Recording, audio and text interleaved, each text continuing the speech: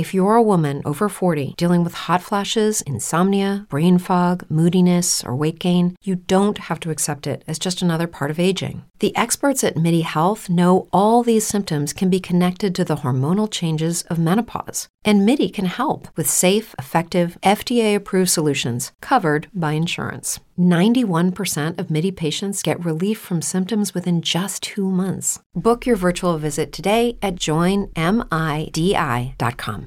It's true that some things change as we get older. But if you're a woman over 40 and you're dealing with insomnia, brain fog, moodiness, and weight gain, you don't have to accept it as just another part of aging. And with MIDI Health, you can get help and stop pushing through it alone. The experts at MIDI understand that all these symptoms can be connected to the hormonal changes that happen around menopause, and MIDI can help you feel more like yourself again. Many healthcare providers aren't trained to treat or even recognize menopause symptoms. MIDI clinicians are menopause experts. They're dedicated to providing safe, effective, FDA-approved solutions for dozens of hormonal symptoms, not just hot flashes. Most importantly, they're covered by insurance. 91% of MIDI patients get relief from symptoms within just 2 months. You deserve to feel great. Book your virtual visit today at joinmidi.com. That's joinmidi.com.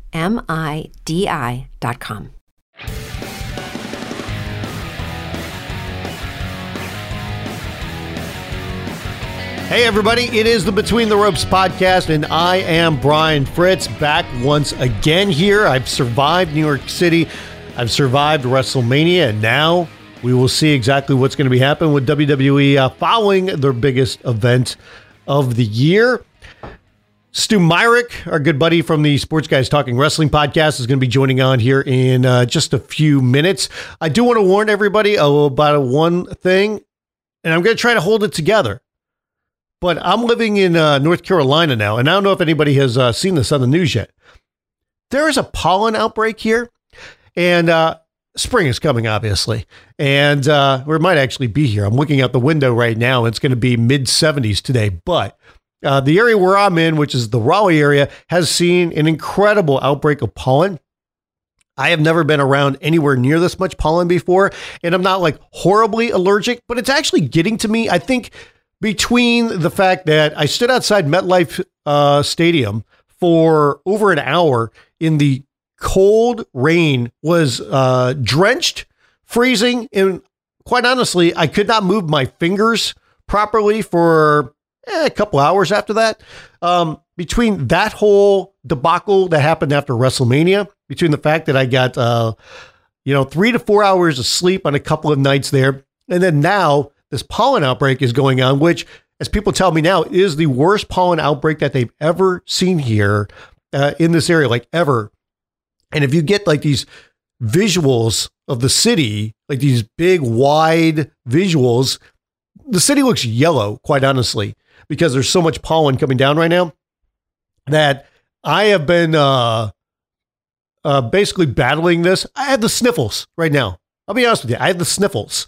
So I will try not to sniff too much here on the podcast today as I'm dealing with this. I mean, my nose is running and all that kind of fun stuff. Other than that, I think I'm pretty good. I thought I had a swollen throat earlier, but I think I'm past that part already, or hopefully I am. So I just want to warn everybody. Hopefully, I'm not trying to give any excuses, but hopefully I'm not sniffing all over the place here, because that sounds like garbage.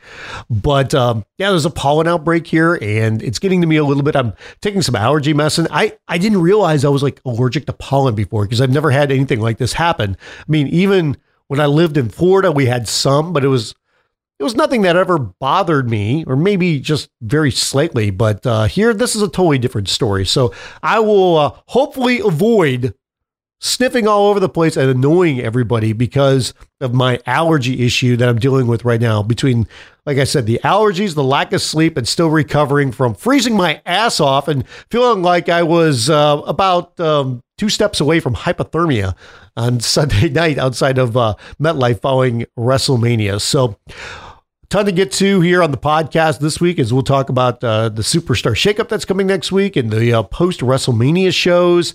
And then there's some other news and notes when it comes to WWE. We actually have some news when it comes to some of the creative staff, what's going on there. And it's just an interesting time when it comes to post-WrestleMania as well. We kind of wonder where exactly WWE is going to go, what direction they're going to be. We've got this shakeup coming next week, and we're wondering like who is going to go where and what storylines they could do. And I think the added punch on all of this is with SmackDown moving to Fox in the fall, wondering what they're going to do with that show. And do they start taking some strides to whatever changes they're going to do here with the shakeup when it comes to talent? And we've already seen a couple of things already happen where it comes to new feuds. We'll see exactly that, if that's the direction they're going to be going, because that would mean some people probably have to change brands. And I think we already have some teasers on some people that are going to be changing brands already, considering some of the things that they've done on TV or even TV tapings that they did this week.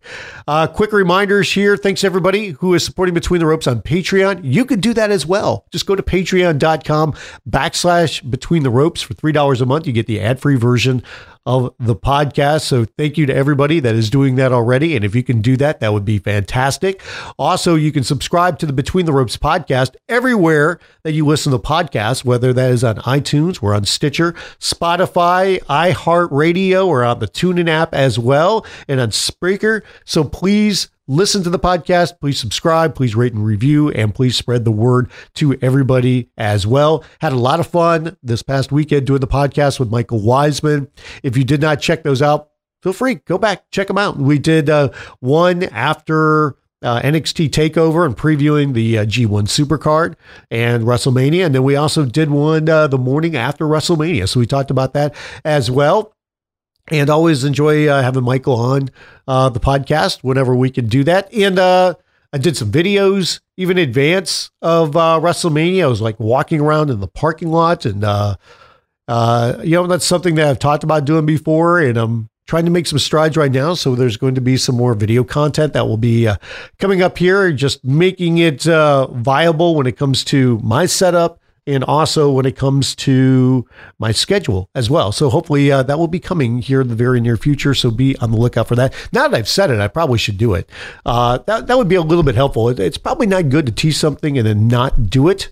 So hopefully, I guess I get off my ass and do some stuff there. So, oh, and by the way, I appreciate everybody that also checked out my work for WrestleMania week on Sporting News. Appreciate that from everybody. I hope you followed along. I had live coverage of G1 Supercard and WrestleMania. I wrote a post G1 column, and same when it came to WrestleMania. Plus, we had some other things up there when it came to content. So, hope everybody checked that out. Enjoyed that over on Sporting News. And the easiest way to find that is go to the Sporting News website, and one of the drop downs you can go to WWE, or you can just follow me on Twitter. I am at Brian Fritz, and you can also follow this show, this podcast, on social media on Twitter. It's at Between the Ropes. And of course, you can go to the Facebook page, go to facebook.com/Between the Ropes. And that's where you can leave your questions that I will answer here on the podcast. And I'll be doing that after I get done talking with Stu and a lot of different people putting up a lot of different questions. So thanks to everybody that did that. I always enjoy doing some Q&A. Back on the podcast, he's Stu Myrick from the Sports Guys Talking Wrestling podcast and show, a man who survived New York City simply because he was smart enough not to go to WrestleMania and get caught in the rain afterwards. You damn right I did. Boy, I'm so glad. I felt bad for you and Michael, but man, I was so glad I stayed in Manhattan and watched it at a watch party. It was much better. Much easier time for me. You know what the worst? Well, all of it was very, very miserable and horrible. But afterwards, it was funny because while we were standing there and getting soaked, one of the guys goes, "Fritz, you really do not look good wet." And then I saw what they meant later when I saw myself in the mirror. Like, I was so wet. You ever see like those Caesar haircuts that people have? Yes. That is not a good look for me. And that's basically what my hair was doing at that point, was just this big mop on my head. I was just like, I'm not saying I'm anywhere close to a sex symbol, but this is quite possibly the most unflattering look that I have, unless I went bald.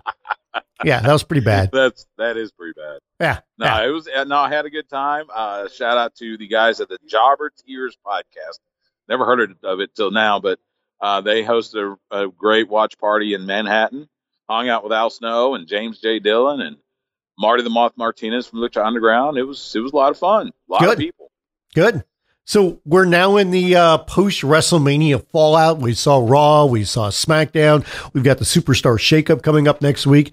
Here was one of the big things that really caught my attention afterwards is that, going into WrestleMania, we knew what the main event was going to be. It was going to be the triple threat women's match. I think we all thought, for the most part, that was the match that should go on last because of all the buildup and even the history that went into it. But when I look at the totality of that show and the fallout afterwards, and even a couple of weeks before WrestleMania, I kind of thought like the most emotional match, it felt like at the time, was Kofi Kingston, Daniel Bryan. And then when I look at it now, that was what was really emphasized on both Raw and SmackDown. It was like, yes, they talked about the women's match, and Becky cut a promo on both shows, and it looks like she's got a new feud coming up here with Lacey Evans. But the celebration and the emotion surrounding Kofi Kingston winning the WWE Championship was really the thing that stood out, like that they made into a bigger deal. I couldn't agree more. Look, all the credit in the world to Charlotte Flair and Becky Lynch and Ronda Rousey for being in the main event. And it was a fine match, albeit with the botched ending. But you're right. I think the match that the fans were most emotionally invested in by far was Kofi Kingston winning the WWE Championship from the new Daniel Bryan.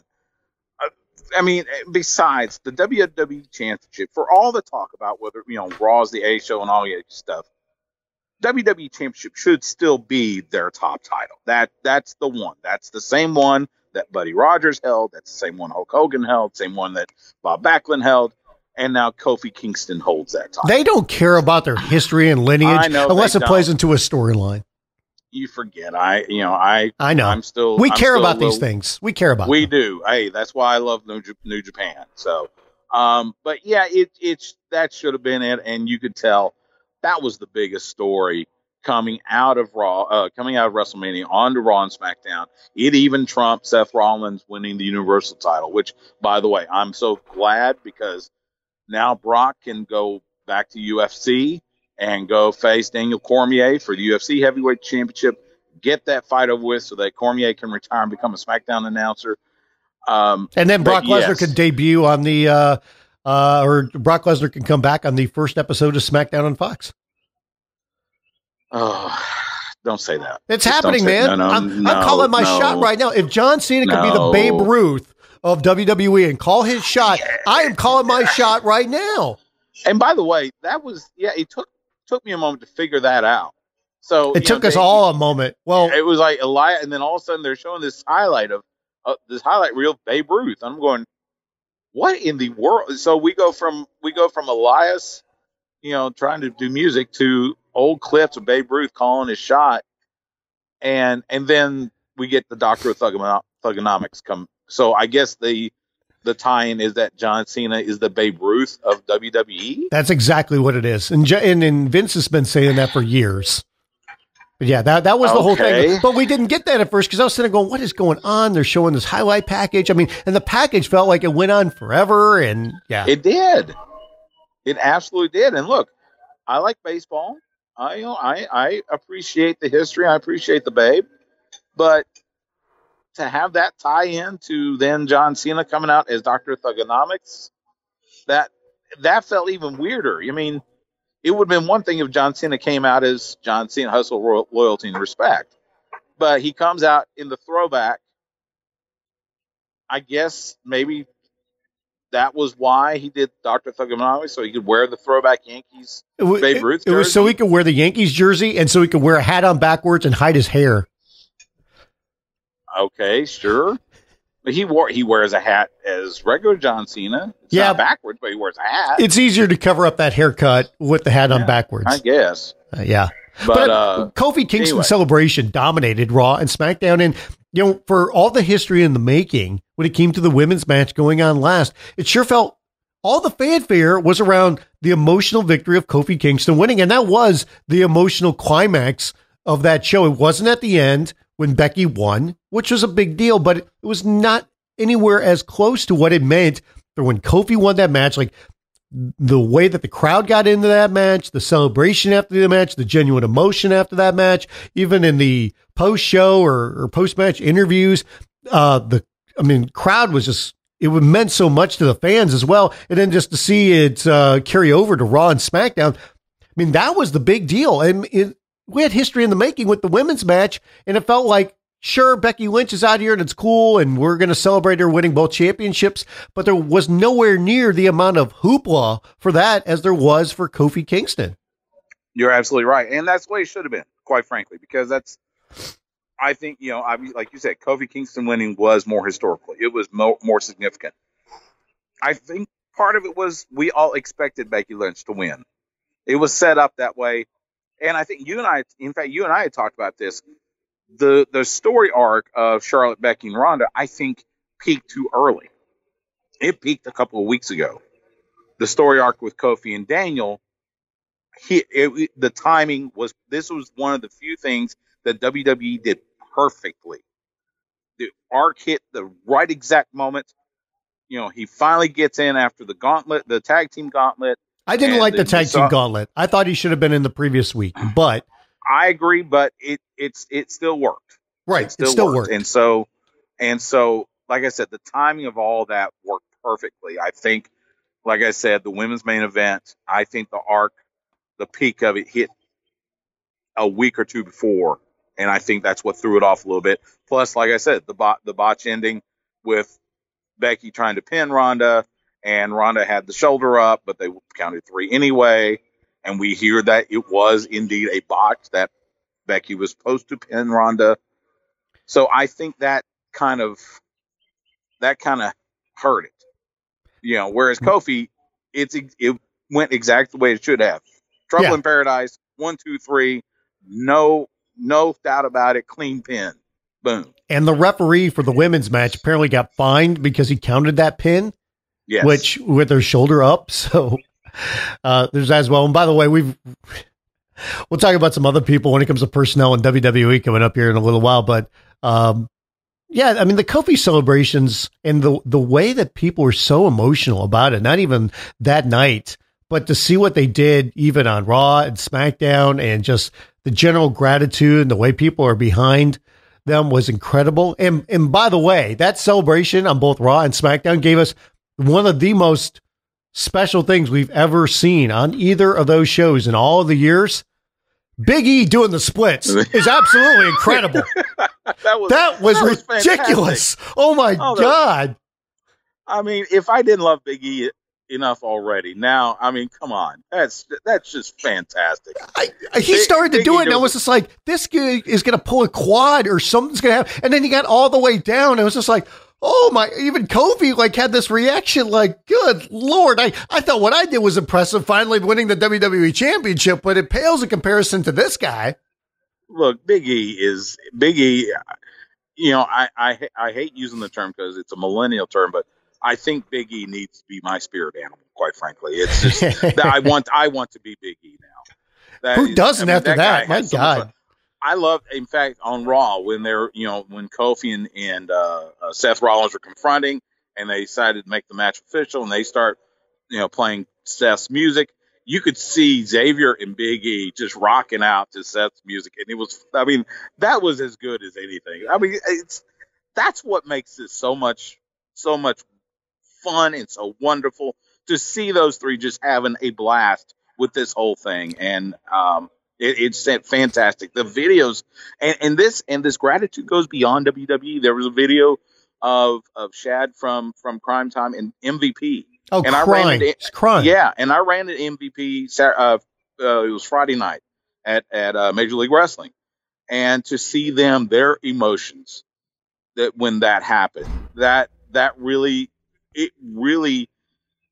told you what this meant, not just for Kofi, not just for WWE, but for wrestling in general. And you can't help but feel good about it. Well, I think what it does is it just reinforces two things. Number one, what it meant to have Kofi Kingston in particular win it, considering how long he's been there and just what an overall good dude he is. Like, so many people see how talented he is, but just see what he has meant to them in their lives, because he is such a good guy and he's helped so many different people backstage. He's been such a good friend, a good mentor, a good coworker, a good teammate, all those things, but also what it meant to the African-American community. And I think that's something that cannot be discounted as well, because there are a lot of people that will sit there and go, when's the last time that we have had a black champion? And to see the emotion that has gone in the storyline and to see it pay off, I think there was still plenty of people that thought they're not going to put the title on him. As much as they are doing this, they are still going to pull the rug out from under us. And until they saw the referee's 3 count go down and hold Kofi Kingston's hand up, that they did not believe he was going to win that match. Yeah, I agree. And I'll tell you what, the moment that really hit me was when Big E and Xavier go out of the ring, they take that hemp belt away and toss away, and they lift up the cloth, and there's that beautiful, the real WWE Championship belt with Kofi's plates already on it. Give it to him, and it just, that was to see them hand him that title, and that, I think that cemented it. And I think that was probably the point where it was like, okay, this is really happening. Kofi Kingston has now added his name to the very list that, you know, as I mentioned, Rogers and Backlund and Austin and Rock and all them. That was really cool. And that was, and to see him bringing his family out, his sons, by the way, his older son apparently is a superstar in the making. He can jump on that second rope like nobody's business. So it was, all in all, what a wonderful moment for WrestleMania, and it was worth everything. With the Lucky Land Slots, you can get lucky just about anywhere. This is your captain speaking. We've got clear runway and the weather's fine, but we're just going to circle up here a while and get lucky. No, nothing like that. It's just these cash prizes add up quick. So I suggest you sit back, keep your tray table upright, and start getting lucky. Play for free at LuckyLandSlots.com. Are you feeling lucky? No purchase necessary. Void where prohibited by law. 18+ terms and conditions apply. See website for details. Lucky Land Casino, asking people, what's the weirdest place you've gotten lucky? Lucky? In line at the deli, I guess? Aha, in my dentist's office.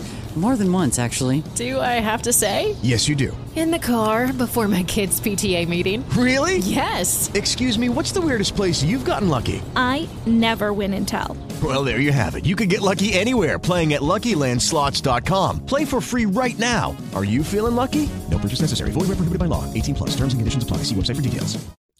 I was a little surprised. Well, I guess I probably shouldn't have been surprised, but that they were going to do the title versus title match on Monday night. I guess the bigger surprise was we all knew that there was not going to be a clean finish in this. I mean, if you watch wrestling before, you knew there was not going to be a clean finish. Okay. But I thought they would have come up with something a little bit different when it came to the finish. Like, was there a debut where somebody did a run in, or was Braun Strowman going to be out there? Was Lars Sullivan going to be out there? And instead, it was paid off with it turning into a tag team match with The Bar, which it's not that against The Bar, but it's just like, wow. I mean, if you're going to make a switcheroo here, that's what you're going with. It's like, that's not very climactic. And then they ended SmackDown as well with a 6-man tag team with The Bar losing in that one as well. Yeah, that was a weird choice. I mean, on Raw, it felt really flat. It was like, okay, The Bar, they're still upset about Kofi, or the crowd was or pissed. What? They were pissed off about that. Of course, and then then they turn right around and do the same thing on SmackDown, except it was a 6-man tag. It was announced, but like, yeah, it was weird. I was like, okay, why? I didn't get it. I mean, couldn't at least set up a next challenger for Kofi, or we got to see where everybody ends up because of the superstar shakeup. But that was the other thing. Like they did a few things on TV this week, but they're in the holding pattern until next week because of this shakeup, and see where everybody goes. Because I mean, they did a couple of things. They switched the SmackDown tag team titles with the Hardys actually beating the Usos. Yeah. Lacey Evans started her program with Becky Lynch. Lars Sullivan debuted. Braun Strowman showed up on SmackDown. It looks like him and Samoa Joe are going to start a program. But, everything else was, it was tag team or 6-man tag team matches. Yeah. First of all, congratulations to the Hardys. They completed the expedition of gold that they started in Impact Wrestling. So now they have held every tag team title there is to hold. Time for them to leave so they can chase the AEW titles. Well, there you go. But yeah, they have cemented themselves as the greatest tag team in all of space and time. So shout out to Jeff and Matt. I love it. Braun and Samoa Joe, I'm looking forward to that because that's going to be a lot of fun because that's, I'm a big old school Hoss fan. I want to see two big guys just knock the snot out of each other. And that's going to be exactly what that is. Two Hosses trying to just knock the snot out of each other. So I'm looking forward to that one. Lacey Evans, it was, first of all, thankfully, she's finally doing something besides walking up and down the ramp like she's a runway model. She punched Becky, and so we apparently, like you said, we're going to have this program with Becky Lynch and Lacey Evans. That's cool. We'll see what happens. I've heard the rumblings about how Lacey Evans is still way too green. She doesn't need to be in a match yet. All that. Let's see. I'll take a wait and see approach. We know that she can fight while wearing high heels. Yes. Apparently she can and do quite well. Yeah. So, I know there's a lot of people that are like, oh my God, why are they putting Becky in that? And, why doesn't that go to Asuka? I'm kind of like, we'll see. I was surprised, like a lot of other people, that Lacey came up from NXT when she did, because I didn't feel like she was wrestling. She was wrestling a decent amount there, but what I saw just felt like she needed more seasoning. And, they saw a certain look and decided to bring her up. And, we haven't seen her wrestle, obviously, in the main roster yet. We'll see. I don't know what she's been doing the last 3 months. Has she been improving and how's she acclimating to this roster? So we'll find out soon enough. They're going to put her in there with Becky. And, that's a big deal for both Becky and for Lacey, because for Becky, now it's like, okay, prove that you're on top. Yeah, you've been very popular, but now you got to bring it. Now you got to carry it. And for Lacey, it's like, all right, you're on the main roster now and you're getting an opportunity. And by the way, we are throwing you into the deep end of the pool. So we'll see where they go with that, and how she does. But we finally saw Lars Sullivan. We've been waiting for him. So he debuted on Monday night with Angle, and then he beat up the Hardys after they won the titles on SmackDown. So, hey, we got Lars there. That felt a little random, quite honestly. Oh, yeah. If you're going to have him beat up somebody, make it a singles wrestler, not a tag team. Maybe that's just me. They just wanted to show how big and tough and rough, and he can handle multiple people, and that kind of a thing. And I say this, I hope that whatever mental health issues he had, I hope he has gotten a grasp on those. He has learned how to deal with those. Having worked in that industry for some time, I know how it's what they, just like what they say about addiction, it's one day at a time. It's the same thing with mental health. It's one day at a time. So I hope that he has gotten a grasp on those, and that we can see a full on great program with Lars. I'm hoping for the best for him. Yeah, and I just wanted to see him maybe tie up with a singles wrestler rather than ruin the moment with the Hardys, but that's just me. Well, the whole thing was just, they just wanted him going out there and beating up fan favorites right now to establish he's a heel and he's a big tough guy and he'll beat up whoever he wants. We have no idea who he's going to be programmed with yet. So we'll see exactly where they go there. I'll be honest with you, man. I would not be surprised if we saw him put with Finn Balor or somebody like that, somebody smaller. They seem to do that quite a bit. So yeah, you're right. I think that's a viable possibility. So Dean Ambrose made his final appearance on Raw. He gets beaten up by Bobby Lashley, and afterwards he did a segment with Roman and Seth. Seth got very emotional and brought out Dean, and Dean gave some fond farewells to all the fans. He even threw a jab in there about how long Raw is, which got Roman laughing, which I thought was pretty funny. for anybody that doesn't believe that Dean Ambrose is leaving, I can't help but think like this has to, tell you that he's gone. He's leaving WWE. He really is. His contract's about to expire and he's gone. It seems that way to me. And I think it's now, I was of the, okay, I'll believe it if I see Dean Ambrose under somebody else's banner, whether it's AEW or whoever. But now it's kind of like, okay, I'll believe Dean Ambrose isn't leaving when I see him back on Raw or SmackDown in the next few weeks, because it did certainly sound like, and they played it up like, yes, Dean Ambrose is no longer with WWE. Now, I don't know if maybe I would assume he has a 90-day no compete. No, he does not. I mean, his contract is expiring. Remember, he was not let go. His contract is expiring. Didn't renew. So he could show up, he could show up at, was it Ring of Honor has a TV taping, in a couple weeks, he could show up there for all we know. Right. Or he could show up on Being the Elite like the next day. He could. You're absolutely right. There's a lot of different things. I mean, I think for the most part, we expect him to go AEW, but I don't know. I don't know. I mean, I think it'd be a good signing. I mean, well, here's the thing. I say it'd be a good signing, but I still don't know what we have in Dean Ambrose, because what we've seen in WWE has been all over the place. So what do we do if somebody is a little bit more focused and, has some better creative when it comes to Dean? Yeah. Oh, absolutely. I think that's the question with everybody, no matter where he shows up. What do you do? How do you present him?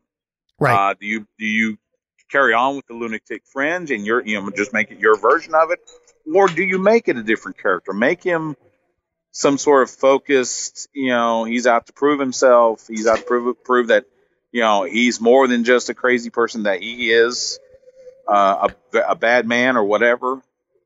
I'll tell you what, man. Again, wait and see. I'll tell you what.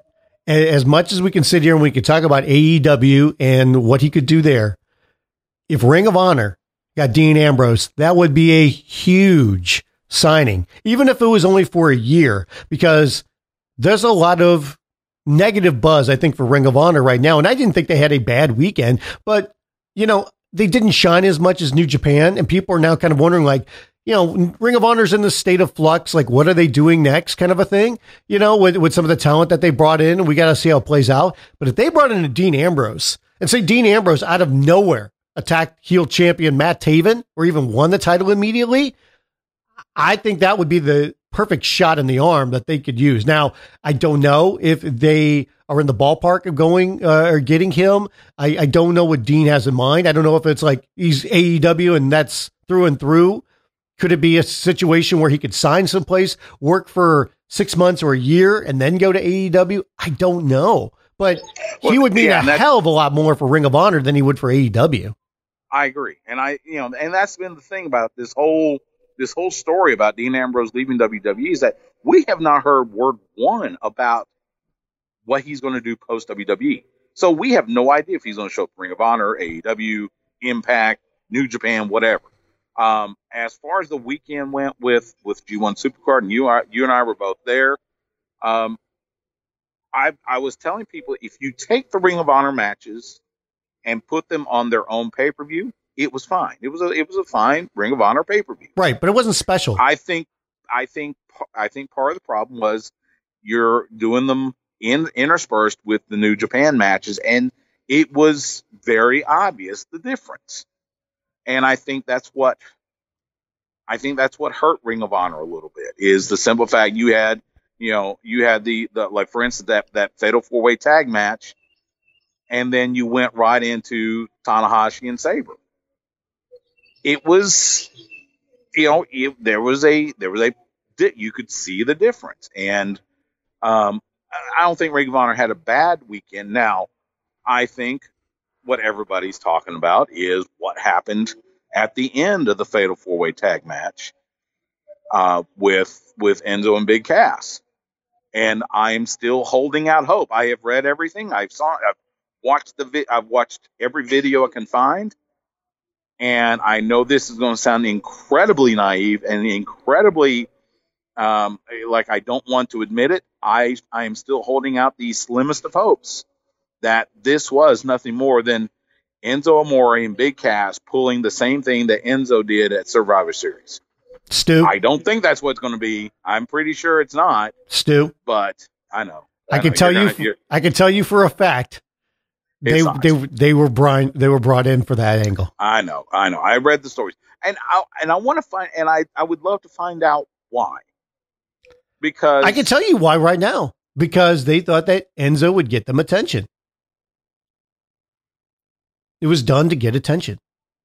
And I'm, and maybe I'm the wrong person to look at it, because I'm not the biggest fan of it either, dude. But I think it got them attention that they probably didn't want. I think it looked bad.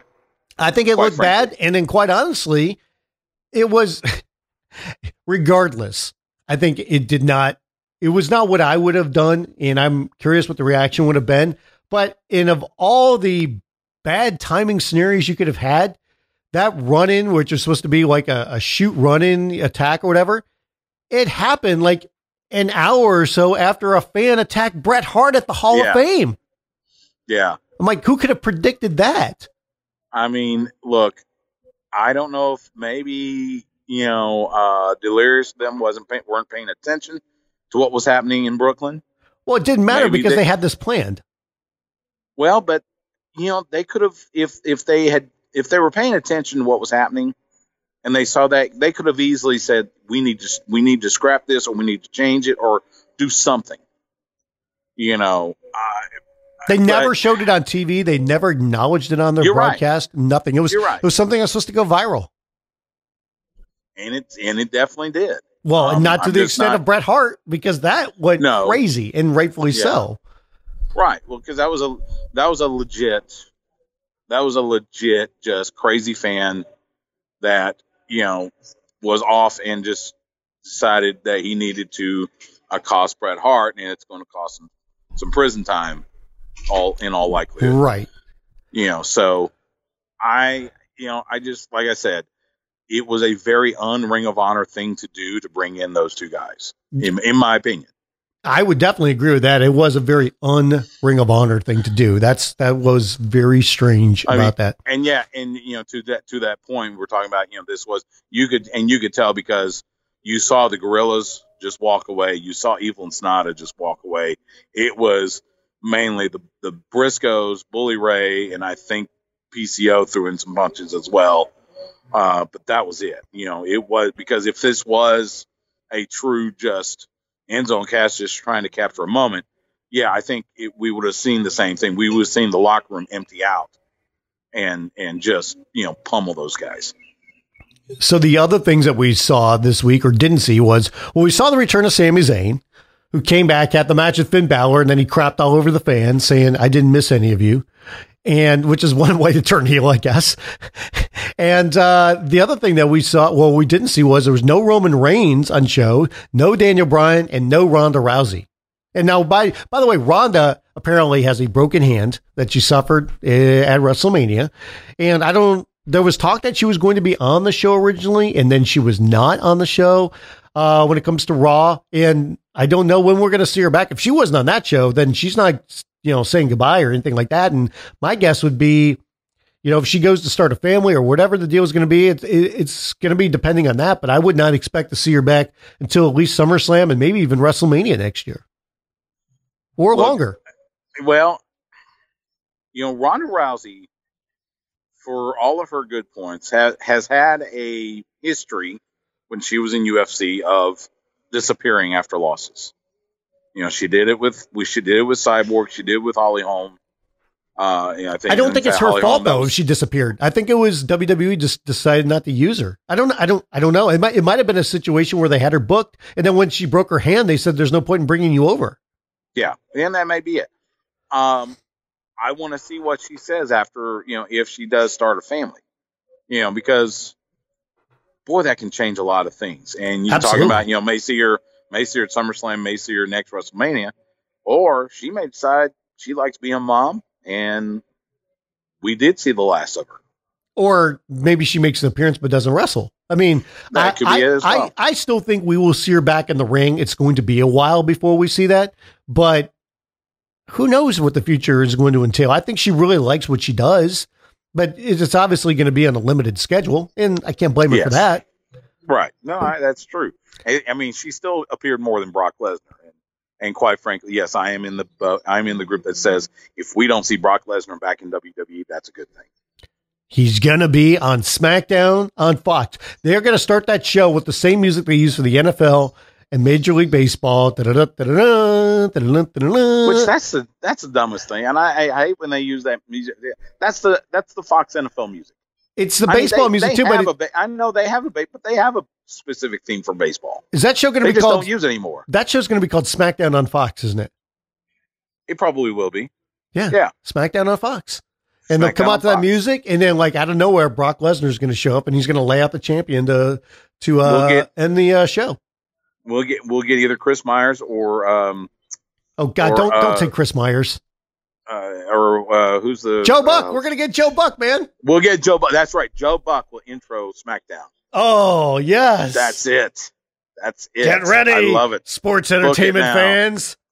I can't wait for the NFL cut-ins, like they're coming back from commercial. Like, tune in this Friday night for SmackDown on Fox when the Beast Brock Lesnar challenges the Braun Strowman, the monster among men. Who will win when these two monsters collide? Watch this Friday night at 8 p.m. It's SmackDown on Fox. Absolutely. Oh, it's going to be lovely. It's going to be lovely. We know that. Or they'll start doing the cut-ins for NASCAR, Major League Baseball, because they got the World Series. We're going to hear it all through the World Series.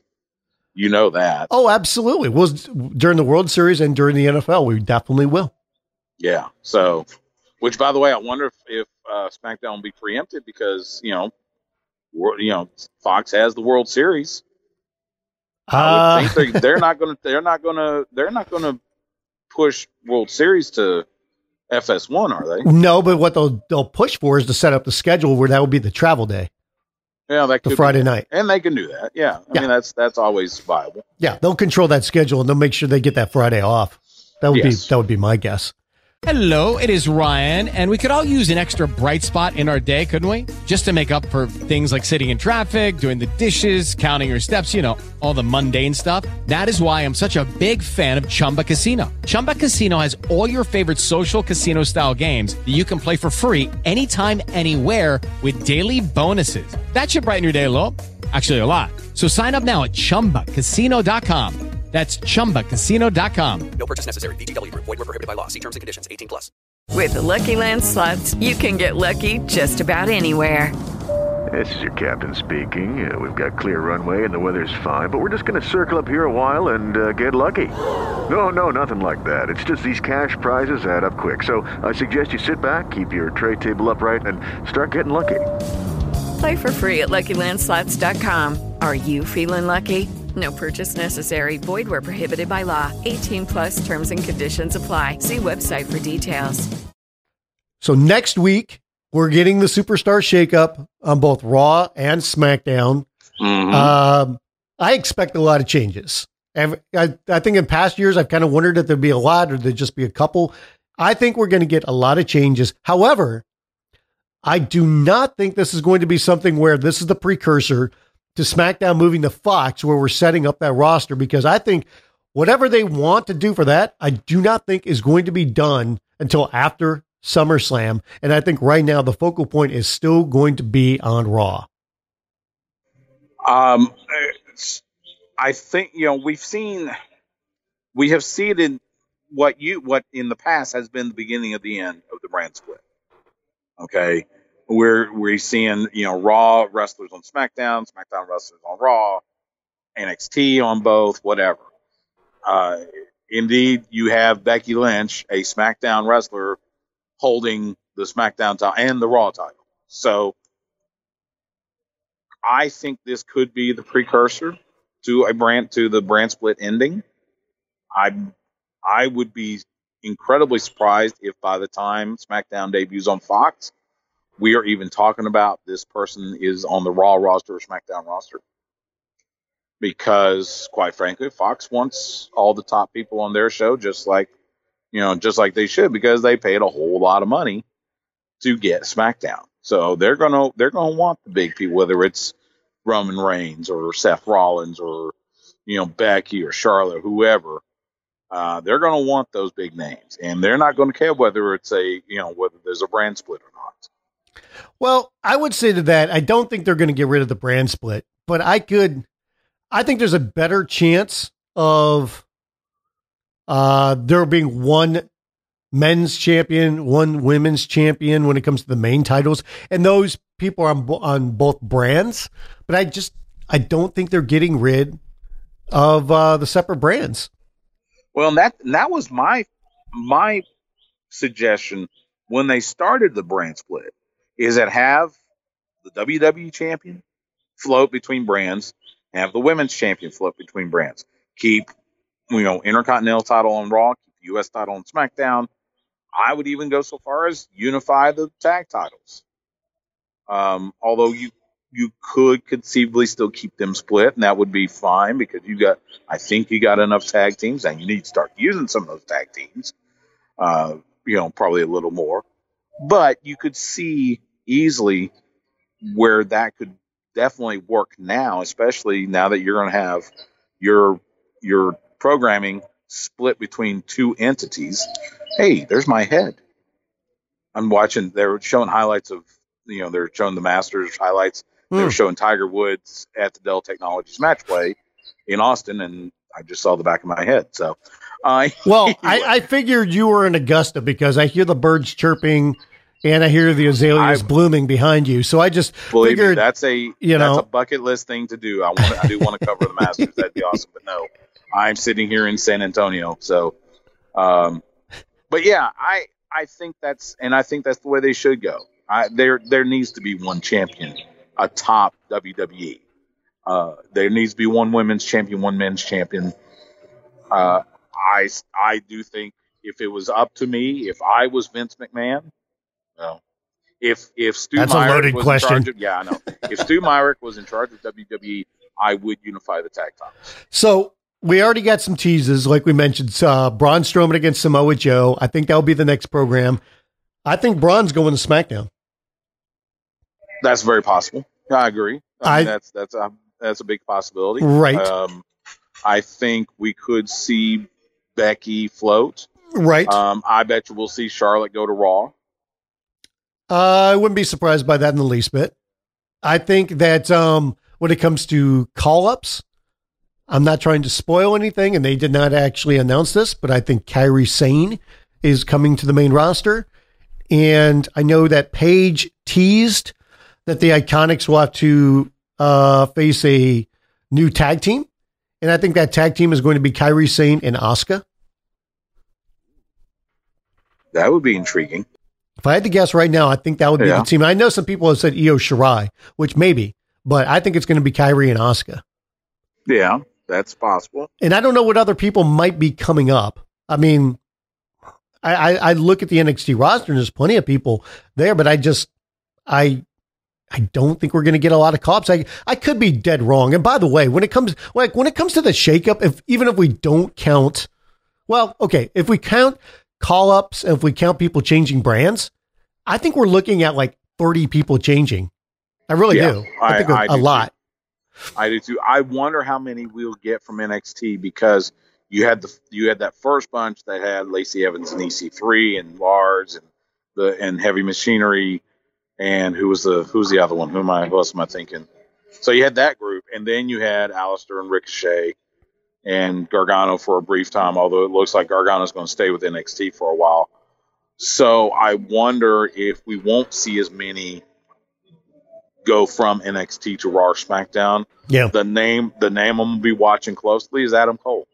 I think that Adam Cole is hit that point where I think he's ready to be on Raw or SmackDown. Well, the thing that I want to see when it comes to Adam Cole is I do not want to see Undisputed Era break up. And I think that whenever they want to put them on the main roster, which I do not think it's time yet, I would like to see them all as a group. I think they work better as a group because there's always going to be the size issue when it comes to the main roster with the way things are done right now. That's not changing anytime soon. And, the thing that they teased after Adam Cole lost that match at TakeOver was that he's blaming Roderick Strong. And that's leading to a possible breakup with at least Roddy, maybe leaving Undisputed Era. I'm not going to say too much about the TV tapings from this past week, so I'll leave it at that. Right. And quite honestly, I barely even saw some of the notes because they did tape NXT television on Wednesday night. But I mean, I want to see Undisputed Era stay together. If when that time comes that they're together and they go to the main roster as the whole four of them, I think that would be fantastic. But I don't know if WWE is looking at doing that, whenever that time comes. And I don't even know if they should do that right now. It feels like I don't know. Maybe there's more for them to do there. I mean, if they want to put them up in the main roster, fine. But I would hope that number one, push them, and two, keep them together. I agree. Now, if they do decide to take someone out of Undisputed Era, it seems a little obvious about Roddy because he was the last person to join. It was originally Fish, O'Reilly, and Cole. So breaking off Roderick Strong, if they have to, I guess that's the guy to do it, and then bring up Fish, O'Reilly, and Cole. I'm like you. I would like to see all four of them stick together. I want to see Fish and O'Reilly back as a tag team. I want to see Red Dragon win a tag title somewhere in WWE. Can you imagine them against the Revival? Oh my God, I think that might be Nirvana. I think that might be tag team Nirvana. We're talking Midnights and Rock and Roll. Well, or you could even do Aleister Black and Ricochet against them. Yeah, no, I think I'd rather if I had my druthers, it's got to be the Revival. Right. And by the way, I think the Revival is moving to SmackDown. I think so too. That makes sense. The Usos moving to Raw makes a ton of sense after they just dropped the SmackDown titles. Yeah. I can see that as well. I mentioned Strowman moving. I think Daniel Bryan's going to Raw. Really? Yes. I think Daniel Bryan's going to be moved to Raw. Now, here's the other thing. So this superstar shakeup, how much will it apply to management? Are we going to still see the McMahons, quote unquote, in charge? Yes. Still? Because I don't know. I don't know. I don't know how I feel about that. It's been kind of Well, it's always going to be like that. I mean, we know it's always going to be heavy-handed when it comes to that, but I think that we're going to see Rusev and Nakamura break up. One of them's going to get a Raw, one will stay on SmackDown. Yeah, that needed to happen yesterday. Right. I think the Bar will stay together. I don't think they're going to split them up. I mean, maybe they will and that's why they lost both on Raw and SmackDown, but I think that would be very unnecessary. Yeah, I agree. I could see Drew McIntyre switching brands. I could see that. You mentioned Nakamura. Yeah. When does his contract end? Because there's been the whispers. I thought it ended later this month. Because there's been whispers that maybe he wants to go back to New Japan. Oh no! He's not going back to New Japan. I mean, could you imagine his whole family? Oh, I know. But at this stage with his body and everything, and I think him and his family like living in the United States too much. I mean, his kids are starting to get acclimated. Right. So yeah, you may be. I mean, right, you never say never, but right. I think he's staying in the U.S. No matter what his future is, whether it's with WWE or someplace else. I think he's staying in the U.S. Yeah. Although, I mean, but like I said, could you imagine Okada, his first title defense, he wins, and here comes Nakamura. God. Good Lord. Oh my God.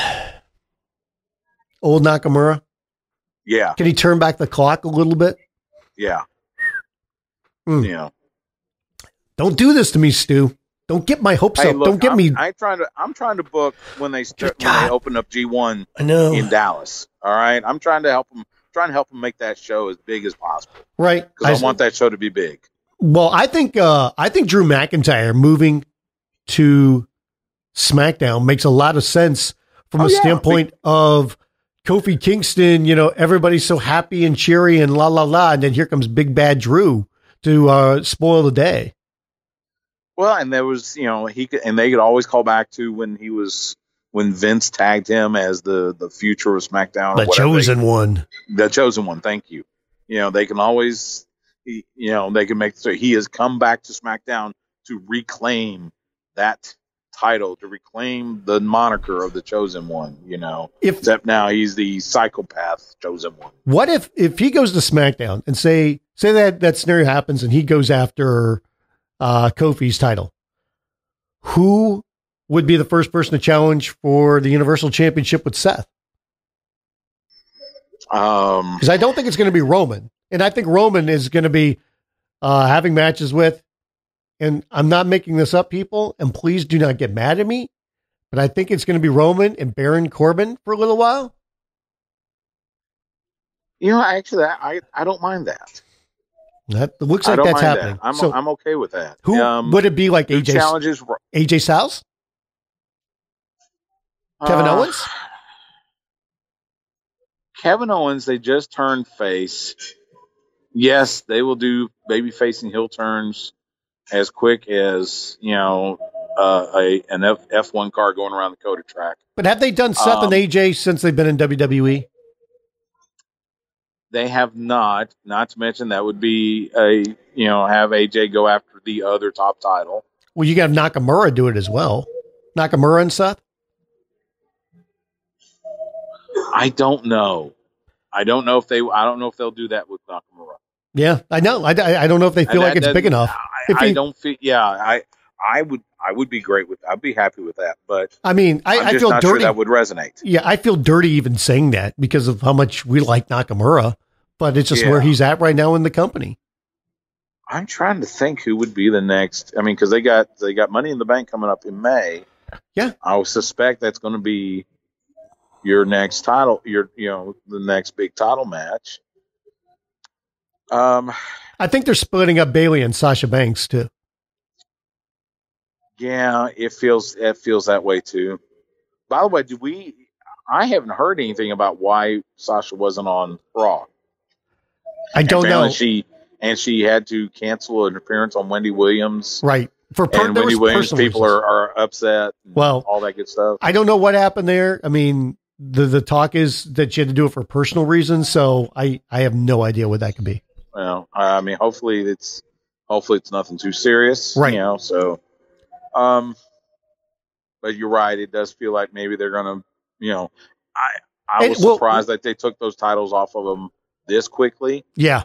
Because they just won them and now they gave them to the Iconic, which is fine. I just thought they would wait a couple months, maybe do it at whatever the June pay-per-view is, maybe. That seemed right, but whatever. Any other big surprises, though, that you would like to see? Big switches when it comes to this superstar shakeup? Trying to think. The problem is there's so many wrestlers that we don't see regularly on TV. Whether it's from Gallows and Anderson to Mojo. What are they going to do with Mojo? Did you the broken mirror and the blue stuff around his eye made him? Did you see the movie Kingsman Golden Circle? Yes. It looked like he had some of the tainted recreational drugs, and that's what it was doing. So what are they going to do with Mojo? I don't know. It's I don't know. I don't know what I don't have a sense of who else could jump. Give me a lot of bit characters. I think moving all over. I think we're going to see more big characters than usual. I think we're going to see. I don't think we'll see as many coming from NXT, although I think there are those that are ready. But I think we will see, like you mentioned. I think Kairi Sane might be heading. It wouldn't surprise me if Adam Cole. Outside of that, I don't know who else. They haven't done anything with EC3. They haven't done anything. They've done barely anything with Heavy Machinery. You don't know about, EC3. He's got a new manager, it looks like. Oh, that's right. I heard something about this. Who Drake is it? Maverick. His old buddy from that's right. Impact Wrestling. Rockstar Spud and EC3 together again. Yep. That makes my heart happy. Dude, that I'm glad to see screams that. screams both of them going to management and saying, please let us work together. Yeah. And it makes sense too. It makes total sense. So I'm happy because I like both those guys. Hello, it is Ryan, and we could all use an extra bright spot in our day, couldn't we? Just to make up for things like sitting in traffic, doing the dishes, counting your steps, all the mundane stuff. That is why I'm such a big fan of Chumba Casino. Chumba Casino has all your favorite social casino-style games that you can play for free anytime, anywhere with daily bonuses. That should brighten your day a little. Actually, a lot. So sign up now at ChumbaCasino.com. That's ChumbaCasino.com. No purchase necessary. VGW Group. Void where prohibited by law. See terms and conditions. 18+. It is Ryan here, and I have a question for you. What do you do when you win? Like, are you a fist pumper, a woohooer, a hand clapper, a high fiver? I kind of like the high five, but if you want to hone in on those winning moves, check out Chumba Casino. At ChumbaCasino.com, choose from hundreds of social casino-style games for your chance to redeem serious cash prizes. There are new game releases weekly, plus free daily bonuses, so don't wait. Start having the most fun ever at ChumbaCasino.com. No purchase necessary. VGW Group. Void where prohibited by law. See terms and conditions. 18+. here's a couple of other things from WWE. We have some changes, it looks like, to the writing team. So Brian James, Road Dogg, apparently has stepped down as the co-head writer of SmackDown. Ryan Ward is the other head guy on that brand. We don't know exactly why he stepped down, but he did resign, it looked like. PW Insider had a report saying that it was due to increased frustration with changes made to the SmackDown scripting by Vince McMahon, with James finally hitting a breaking point at this Tuesday's SmackDown taping in Brooklyn. We don't know if he's still going to be staying with the company, what role he would have with the company, or anything like that. But looks like there's going to be some changes at the top of SmackDown when it comes to creative. That, it doesn't surprise me much. I am surprised, because from everything I've heard, Brian James is he is a professional. He puts his heart and soul into it. It does surprise me that the frustrations, everything, because again, and we saw it in the build to WrestleMania, how many last minute changes there were, how many they were pulling old WCW Nitro stuff, changes stuff 10 minutes before they go on the air. So it sounds like for WrestleMania that they changed the Brock Lesnar Seth Rollins match to the position it was in like just a few hours before WrestleMania. Right. Yeah. But by the way, I think it made sense. I think it gave us a beautiful moment because we got to see Paul Heyman come out to Hulk Hogan's music. Yeah. Yes. Which was fantastic. And by the way, the look on Hogan and Alexa Bliss's faces, I don't know if they knew it was coming or just were supposed to look that perplexed. But I'll tell you what, Paul Heyman coming out to Hulk Hogan's music, that was gold. That was absolute gold. And the word is they didn't, because it was changed so close to the start of the show that, Hogan didn't know. And so that's why he had that look on his face like, what the hell is going on? But you're right. Paul Heyman, that was, God bless Paul Heyman. There is very little he can ever do wrong. He is just, he is a gift to wrestling fans everywhere. So we have another change to the creative team because the talk is that Robert Evans, also known as R.D. Evans, is gone for the company.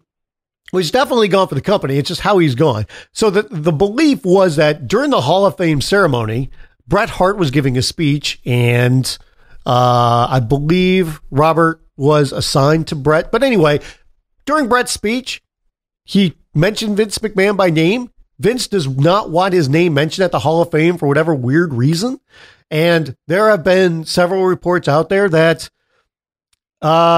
Vince got pissed that his name got mentioned, and he fired Evans because he was part of that segment. Now, mind you, since then, Evans has gone to Twitter today, and he put out a tweet that literally said he took a screenshot of like notes on his phone, and it literally just says, "I quit WWE." So I don't know if that's, I don't know exactly what's going on here, whether he was truly fired or if he just got berated to the point where he said, "I quit," or what happened here. But it sounds like, in the least, Vince did something because he was upset about this. And that is absolutely nuts. That is freaking nuts. So you're going to flip your lid because you get mentioned on a broadcast. And by the way, Brett's going to go out there and do whatever the hell he wants. You think he's not going to mention Vince McMahon when he's giving a speech at the Hall of Fame? I mean, come on. But regardless, one less rider in WWE is Evans is gone. Well, and as fate would have it, DX joked about it during their speech when they mentioned Vince repeatedly. Right. So did they have a writer assigned to them? I mean, is anybody else getting fired from that? That's what I'm thinking. Either God, does Triple H get fired? I mean, come on. I don't think that's going to happen. It's stupid, and it's further proof. Vince needs to once and for all hand this thing off to Hunter and go be a patriarch back in Connecticut and just kind of be there. But Brian James leaving SmackDown as like the co-lead guy of that brand, that's a pretty big change. And I mean, I get it when it comes to frustration of everything. And that it's easily to get frustrated about that. So, hey, if he was that unhappy, good for him for leaving. We'll see if he stays with the company in a different position or if he is gone. But I mean, it just goes to show like how much upheaval there is on these brands when it comes to TV right now and how many changes are happening and like last minute changes, how many drastic changes are happening. And it's just kind of chaotic right now. And the thing is too, like when it comes to like being in charge of a writing staff, I mean, we all know who's in charge of the writing staff. I mean, it's kind of more of a position like you're taking the lead from once it goes down from, Vince McMahon, but we all know who's in charge of everything, and it can be maddening. And he reached his tipping point, so I can't blame him. I'm curious to see who would take that spot. But for anybody that thinks like the direction of that brand is going to change a lot, like I know we could sit and say, well, Vince's fingerprints are all over Raw, but how much does he have to do with SmackDown? Well, guess what? A lot. And we just saw that because Brian James just hit his tipping point and said, "That's it. I'm out of here." You're right, and I wonder how the stories on SmackDown will change with Brian gone. How much that will change. There will it be subtle or will it be very noticeable with whoever's writing it now, whoever will be writing it going forward. Yeah, I don't know. I mean, hey, we could sit there and we could talk about like him and Triple H tried to do what they could, and that brand definitely was different from Raw. But come the end of the day, we know who's in charge of it. We know who's running it, and we'll see who else wants it. You're right. It's at the end of the day, Vince is still the boss. Brian James is going to run NXT. I'm kidding. I'm making a joke, people. I'm not reporting anything. Well, that wouldn't be the worst thing in the world, though. Well, I'm going to help Hunter. Well, I will say this, though. It would be kind of strange if he like stepped down from the lead spot, but was still on the creative team, just in another supporting role. I don't know. I guess we just have to see what happens here. But the whole story about Vince, whether he fired a writer or berated a writer because he got mentioned on the broadcast, that's complete lunacy. It is. Absolutely. It is lunacy. So let's wrap up with this. There was more scuttlebutt about All Elite Wrestling when it comes to their TV. We believe like we're getting closer to an announcement. We've thought that for a little while. We've all been talking about Turner Sports seemingly being in the pole position to land their TV. And we don't know who else is in the running. We've heard a couple of things, including Showtime. But Turner seemed like an obvious fit for a lot of different reasons. So there's a Twitter account called the Fight Oracle, which I don't always want to give a lot of credibility to Twitter accounts, but at the same time, it's out there and a couple people have talked about it. And I think more people are kind of checking it out. So take this for what it is. But at the same time, I believe this Twitter account is run by Front Row Brian, who is a guy that for years has covered MMA and has broken some pretty big stories when it comes to the UFC. So he's got some sources. So, but anyway, the Fight Oracle Twitter account put out there that All Elite Wrestling is in fact going to Turner Sports. That's TNT and TBS. That deal will be announced during the upfronts, which is May 15th. And if anybody doesn't know, the upfronts are when TV networks all come out, they speak with advertisers, and they announce to the public, to the media, and their advertisers, this is our lineup for in the fall. They're telling everybody about all their new shows or even the shows that are coming back. So that'll be announced May 15th. And the belief is that it will air on Tuesday nights, and the debut of All Elite Wrestling on Turner Sports will happen the same week SmackDown moves to Fox, which is the first week of October. All of those are things, Stu, that we've heard before, and it makes sense. It's just, I think more and more people are starting to see like, okay, it looks like that is exactly what's going to happen. Well, and as we get closer to Double or Nothing, we're about just over 6 weeks away from Double or Nothing. Yes, and we've heard that we will learn more either at Double or Nothing or around that time. So the fact that this could happen on May 15th, you're talking week and a half out. That makes sense. As you said, Turner, that seems just a natural fit. With their history of wrestling, with Crockett and WCW. And it was mentioned that Turner was interested in getting back into the wrestling game. In fact, if I'm not mistaken, they had put in a bid for the rights for WWE when they were up for their, up in TV for their TV rights that eventually went to Fox. So this is a good alternative, and it's someone that they've, at least they have a connection with Cody. Of course, with his dad. So that makes total sense. I'll be interested to see what happens on May 15th, because we'll all see the reports from the different networks as far as their upfronts go. But that makes sense. I mean, and then to debut the week that SmackDown moves to Friday night, there you go. You make it fit right in. Buy some ad time on USA Network. Say, hey. All Elite Wrestling, you're still going to have wrestling on Tuesday night. Just tune on to TBS or TNT, and here you go. So I think we had heard that before, and makes total sense. It would be the smart move to do. And then, Tuesday nights has wrestling again. Well, I think the other reason why it makes a lot of sense, to go with Turner is simply because they also have a streaming platform when it comes to the Bleacher Report. They're trying to do more with the Bleacher Report app. They recently added the Dan Patrick Show on there. We know that they made the deal with the One Championship Fighting as well. So there's a lot of different things that seem to make sense. There's more properties that are out there that are interested in wrestling. We've heard for a while that, Turner Sports would be the place that they could go. If that is in fact the place they go, I'm going to be curious. We believe it's going to be a weekly 2-hour show. Jim Ross even did an interview this past weekend with WFAN, the radio station up in New York, where he said, hey, in the fall, AEW is going to be, a 2-hour show debuting. So he kind of let the cat out of the bag to some extent. And by the way, Jim Ross, of course, signing with All Elite Wrestling. He's going to be their lead announcer. And by the way, can I throw this out there? I know that Jim could not say anything because he was under contract with WWE, but for people going, oh my God, wow, what a signing. I mean, cool. It's great. Jim Ross is going over there. Did anybody not realize this was going to happen like 3 or 4 months ago? Come on, people. Are you really that surprised? Oh my God. Yeah, duh. Come on, man. It's, I think part of it is just the officialness of it, I guess, but yeah, this has been rumored forever. And, right. And good for Jim Ross. Yeah, absolutely. But we've been talking about it Sooners that I can stand. So how long have we been talking about this, Stu? 3-4 months? Easily.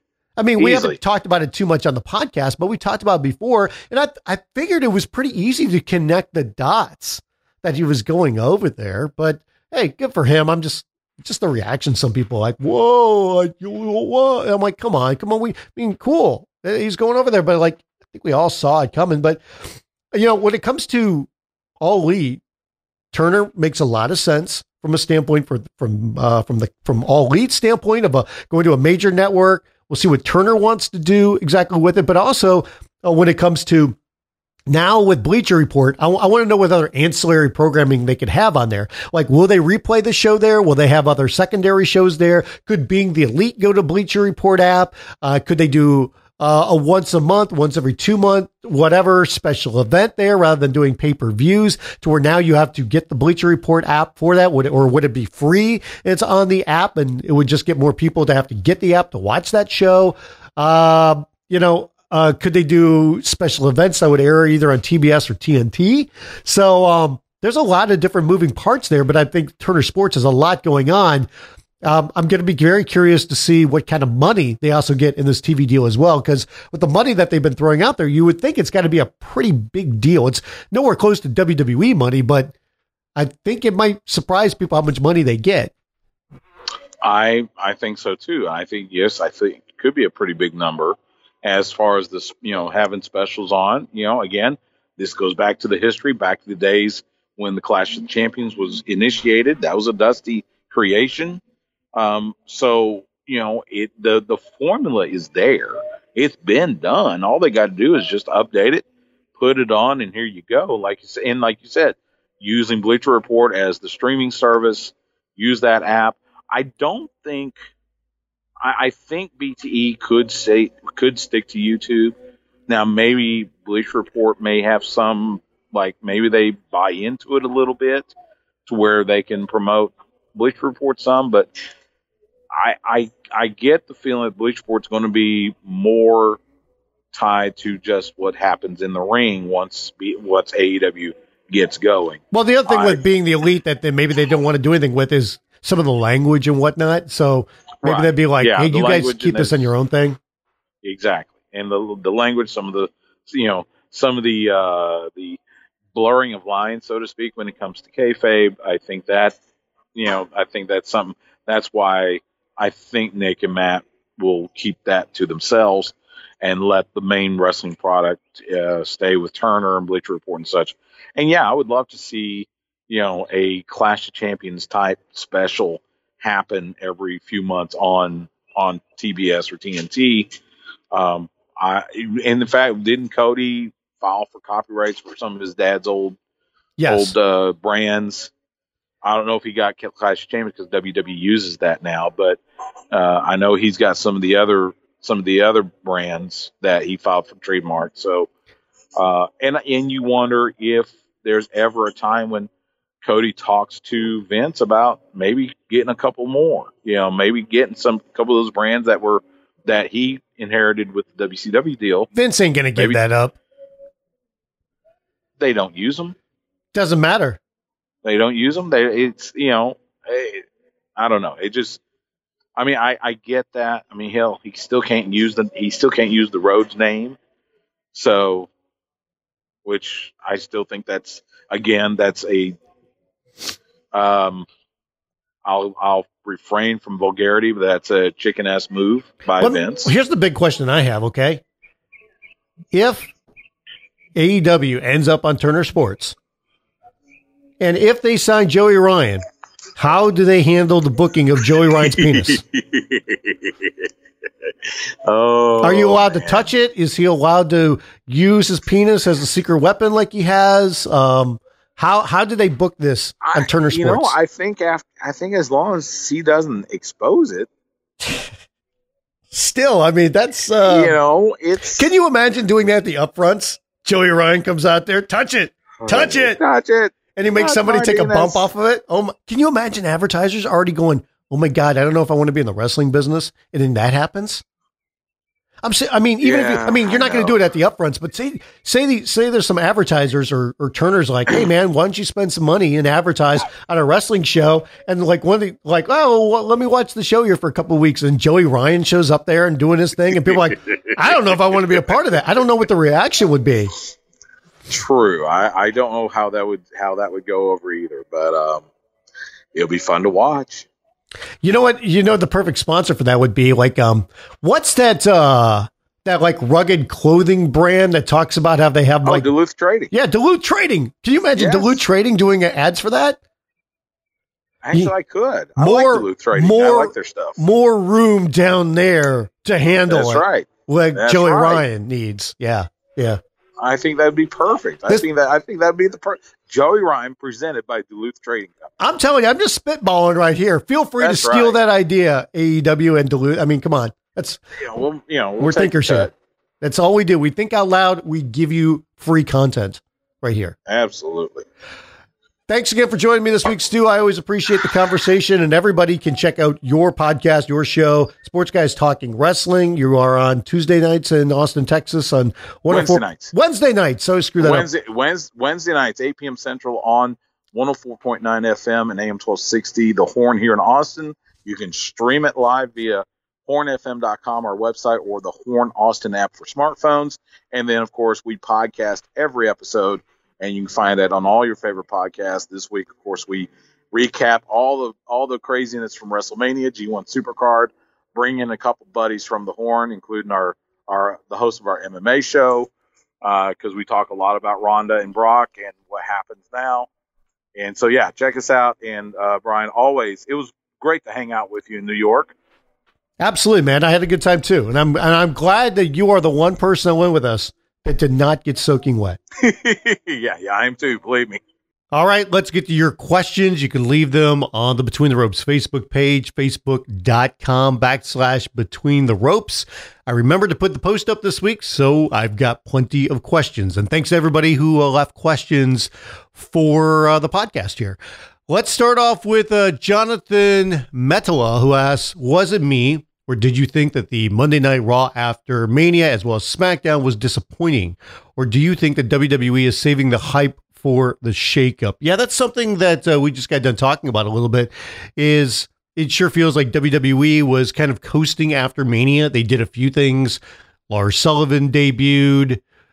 They set up Lacey Evans against Becky Lynch. So they did a few things. Hardy's won the tag team titles on SmackDown. So they did a couple of things, but it sure feels like we're kind of in this holding pattern with the Superstar shakeup coming next week. So I was a bit disappointed, and the numbers are way down when you look at Raw compared to last year. And I don't know if that's just because of, I'm sure there's a bunch of different factors that play into that. We had the NCAA basketball championship game, the men's championship game on Monday night that did a good number. And I think WWE more than ever before is becoming just a main, a big show company. People were concentrated on WrestleMania, but when it comes to the weekly TV, I think people feel like they can tune out, like they're not missing much. Maybe they're going to pop in here or there, but there's something else that's going on. Specifically, that's what they're going to do. And it's not like WWE promoted anything for the shows in advance, really. And I know that it's post WrestleMania, and typically that does a big number, but we're with the Superstar shakeup coming the following week. And I don't know how many people realize that, because it wasn't promoted overly, like it's been mentioned, but it wasn't like they talked about it all the time. But I just think people are like, you know what? I just got done through a long WrestleMania. I don't know what's going to happen on this show. They haven't promoted too much. Was there a lot of hype? Was there a lot of pomp and circumstance when it comes to WrestleMania? Yes, but no. So I'm sure they felt like it was a missable show in some ways. Jonathan also asked, are we expecting the new Bray Wyatt character to be somewhat related to the Handsock Vulture images that we keep on seeing? The answer to that is yes. And I would assume so, because the promos are shot in a similar way, and that they do the quick ending, and it's even got the same kind of noise like when Bray first debuted. If that is the case, is that really setting Bray up for success? I don't know. I mean, I think we could sit here and all talk about like how weird and goofy that is. We just got to see exactly what they're going to do with Bray. I don't know. I mean, we've seen what's happened in the past where, especially when he first debuted and people were like really behind him, but WWE wanted to keep him a heel. They fought everything. I thought they could have made a bigger deal out of himself and the Wyatt family early on. And for whatever reason, WWE decided to go in a different direction. And I think we can all remember that his championship run wasn't that great, unfortunately. And then he had the weird match with Randy Orton at WrestleMania. So I've always said that they do not understand the Bray Wyatt character, or at least they do not understand its appeal with the audience. And I don't know what the audience reaction is going to be like when Bray comes back. And we'll just have to see exactly what the character is and what they're going to do with him and what the reaction is going to be. Francis asks, what do you think is the one key lesson that WWE learned from this year's WrestleMania? I don't think they will learn from the length of the show. I think the one thing that they learned is they better have better communication with the host city when it comes to how people are going to leave that show and what can we do to not have as much congestion or alleviate it as best as possible. What are we doing with public transportation? What are we doing when it comes to Uber and Lyft and services like that, what is going to be the easiest way to get people out of here? Yes, there's going to be, 70, 80, 90,000 people leaving the same area around the same time, but you have to have a better way to get people out of there. I am not blaming them for the mess that happened this past Sunday at WrestleMania. I think a lot of that was the city or the state of New Jersey. And even their governor blasted the whole effort there when it came to getting people out of there, because that was an absolute mess. I mean, I saw the later part of the mess because I was in the middle of it, but that's something that regardless, that needs to be taken care of. And I think that's something that's going to be a focal point for WWE, because they do not want that to go on, because I mean, hell, even if it's their fault or not, they're the ones that are going to get a lot of negative publicity off of that. So I think that's one thing that they will learn from this year.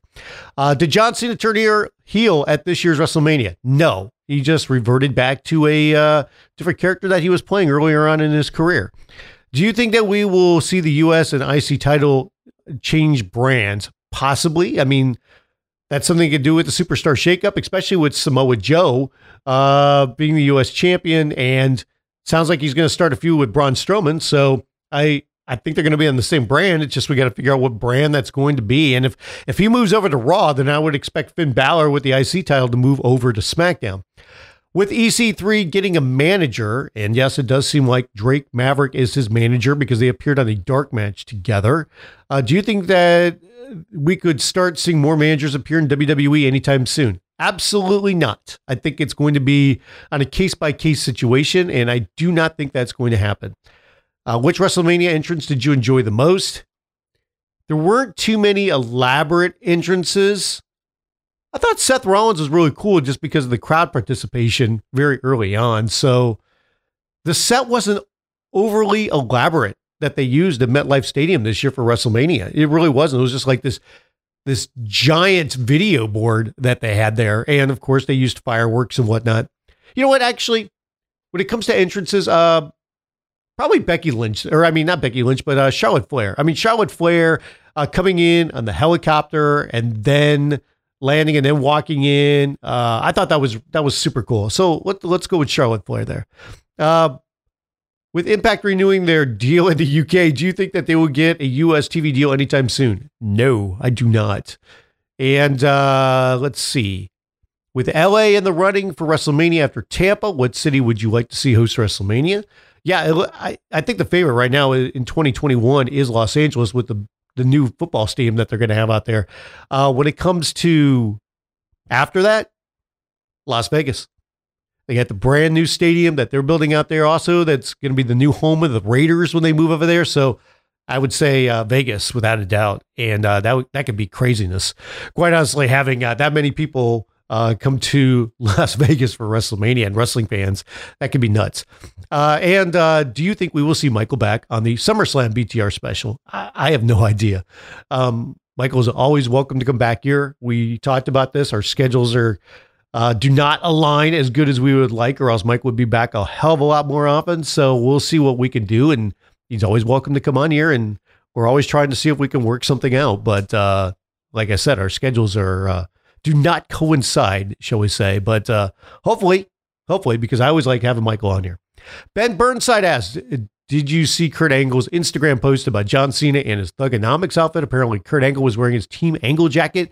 Reading between the lines in this post, it is clear to me that Kurt Angle had an interest in wrestling John Cena at WrestleMania. What are your thoughts? I think he did too. I think both John and Kurt wanted to face each other, but I think WWE had different ideas. Storyline wise, they thought it was better for Kurt to go with Baron Corbin.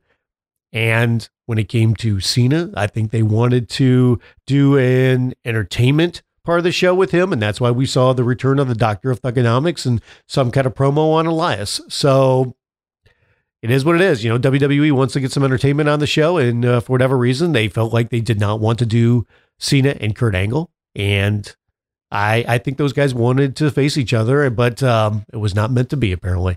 Eric Phillips asks, what do you think of the new setup of the Hall of Fame? Maybe beef up the security more, but I kind of liked it. I did not like it. And they did it in the ring, like in the middle of the crowd, like you would normally do. But that means somebody's got their you get your back turned to half of the audience all the time. So I did not like that. I think it's better to just put it up on the big stage like they did before. Now, I am wondering, did they do that because it was so much easier when it comes to the setup? Like, you don't have to change things around because you're in the Barclays Center. You've already done NXT there. That's the same setup for NXT. It's the same setup you're going to have for Raw on Monday and for SmackDown on Tuesday. So I can understand that from a logistical standpoint, because otherwise, like after NXT, you're tearing it down, then you're setting it up for Hall of Fame, which I don't know how much work goes into that. I would think like the video boards and everything are probably about the same, but you do have to like erect a different kind of stage up there. And then you have to take it back down and set it back up the other way for the TV shows. So my guess is this was partially done for production because it just makes it easier to keep everything set up the same way. All of those nights for all those shows are doing in the same building. Sam Martin asks, can we get back to one WWE champion? I would hope so. I don't think we're going to do that. And WWE champion, maybe main event WrestleMania? Well, there was a reason why we had the main event of WrestleMania that we did, because it made sense to have the women there. I don't have a problem with that. And if people want to have a problem with the match alignment that they did and that they put Brock and Seth on first, I mean, it got the show off to a hot start. They always want to do that. And that was for the Universal Championship, obviously. And it made sense storyline-wise the way that Paul Heyman did it, saying, hey, if we're not going to go in last, we're going in first, and we're getting the hell out of here. Because Brock Lesnar's supposed to be the guy that's like, I'm better than everybody. I don't need you guys. I've got plenty of options. Yeah, I'm the champion, and good luck taking the title off of me. And I call my own shots. I do what I want. And it made sense the way that they did that. So I don't have a problem with it.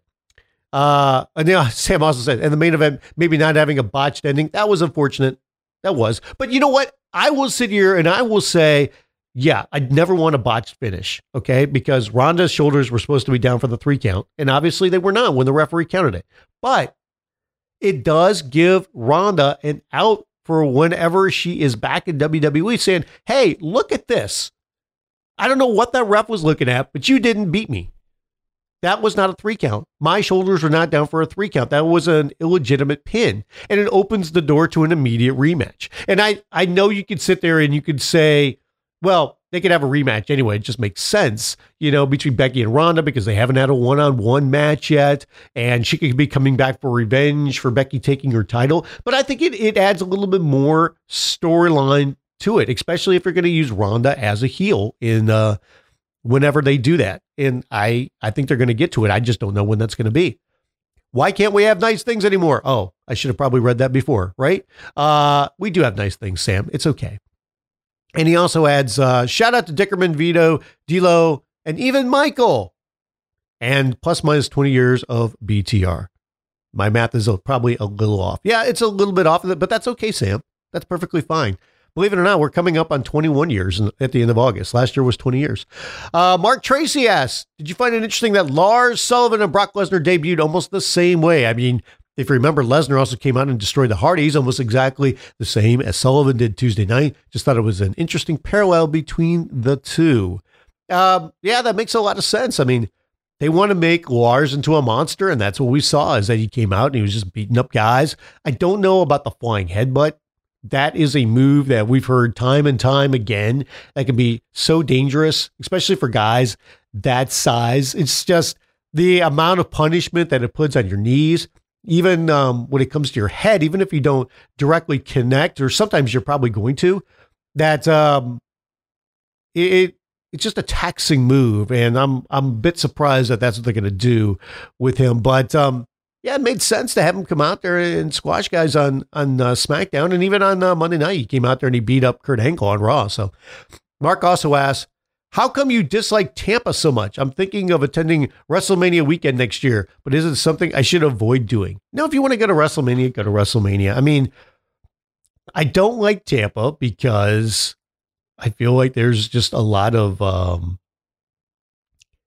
I don't want to come off too nasty here, but I'm sure I'm going to. There's just a lot of dirty, nasty people that live in Tampa.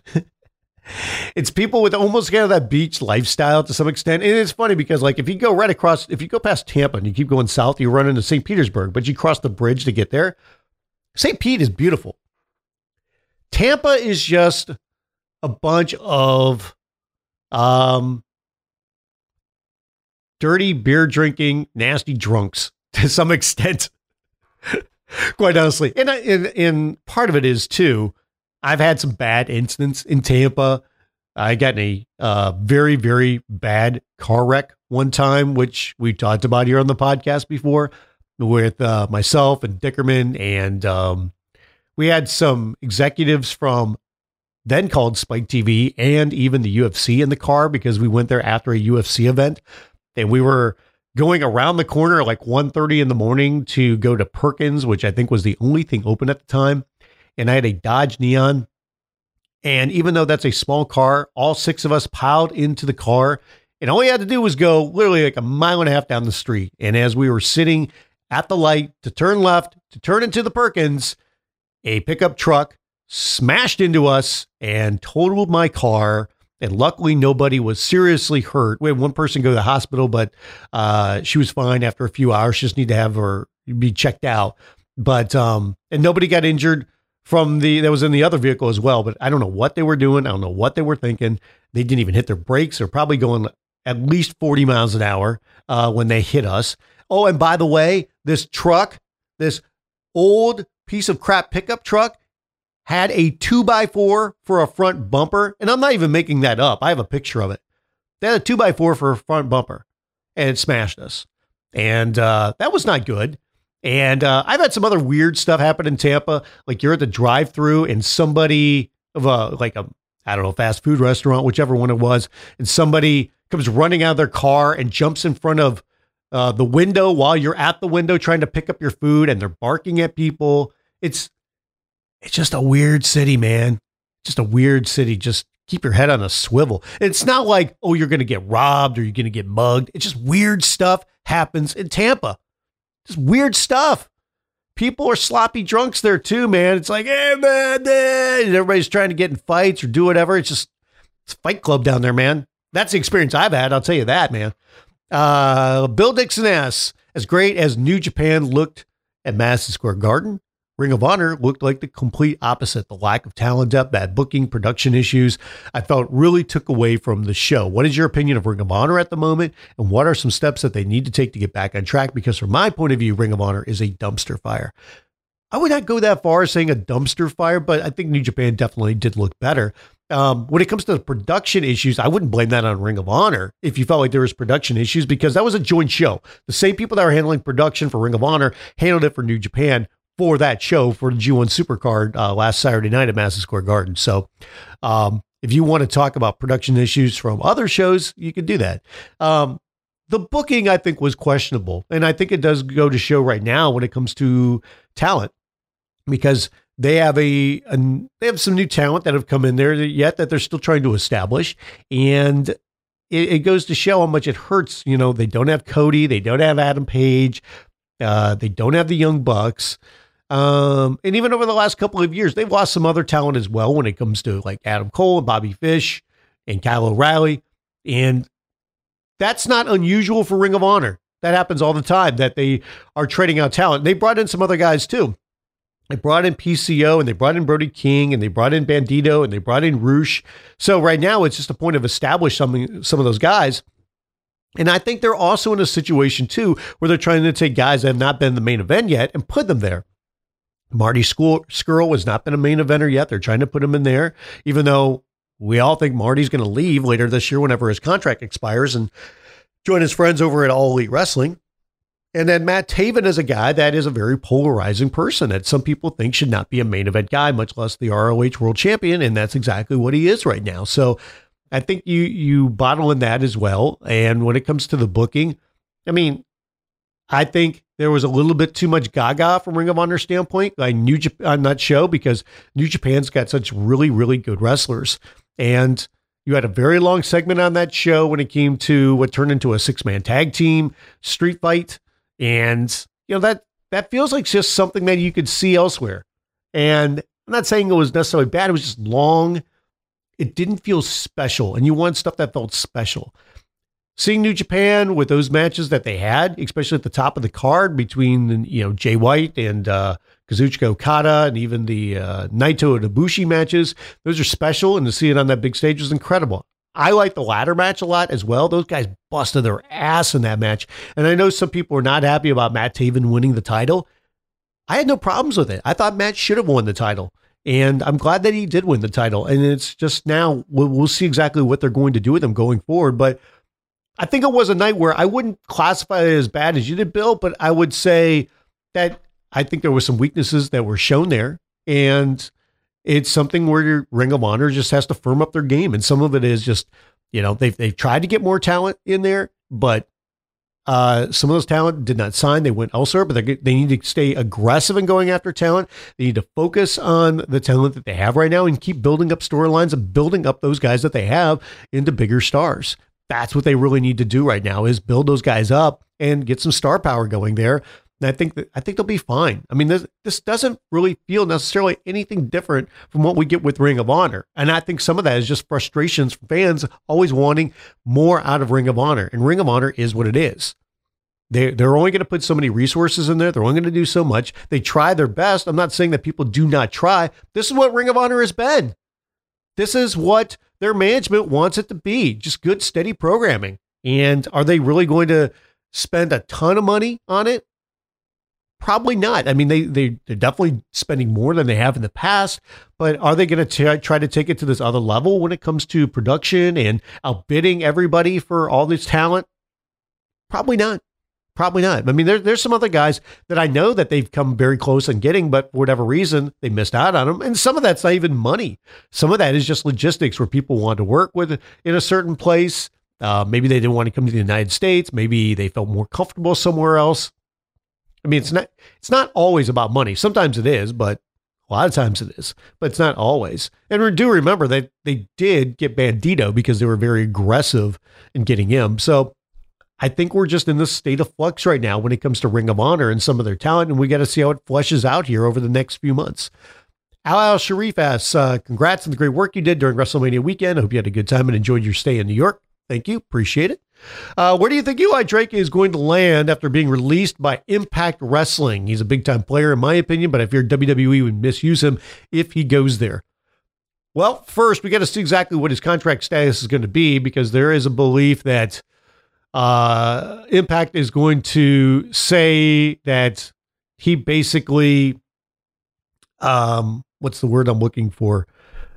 He defied his contract. There's a better word for that, but basically he broke his contract and they can hold him to a non-compete for a little while. So we'll see.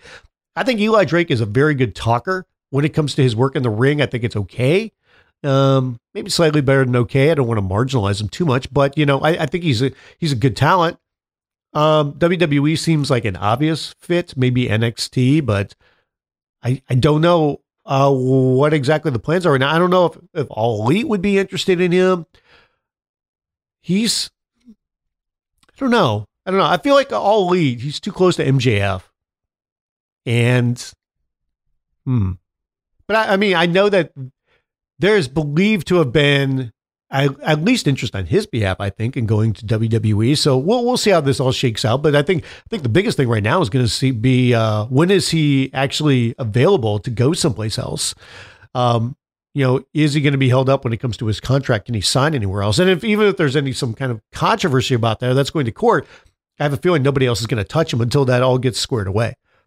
Triple H took a few shots at AEW during his Hall of Fame induction. Do you think that reveals his and WWE stance towards the new startup promotion?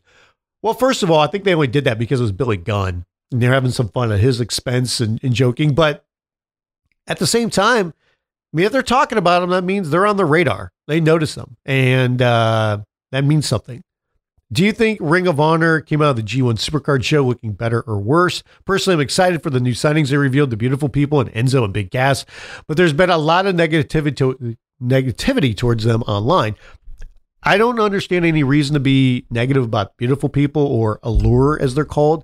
I think that was perfectly fine. The Enzo and Big Cass one is the one that I think is the controversial one. I think that's the polarizing one and the one that people are going to get a bit upset about. And I get it.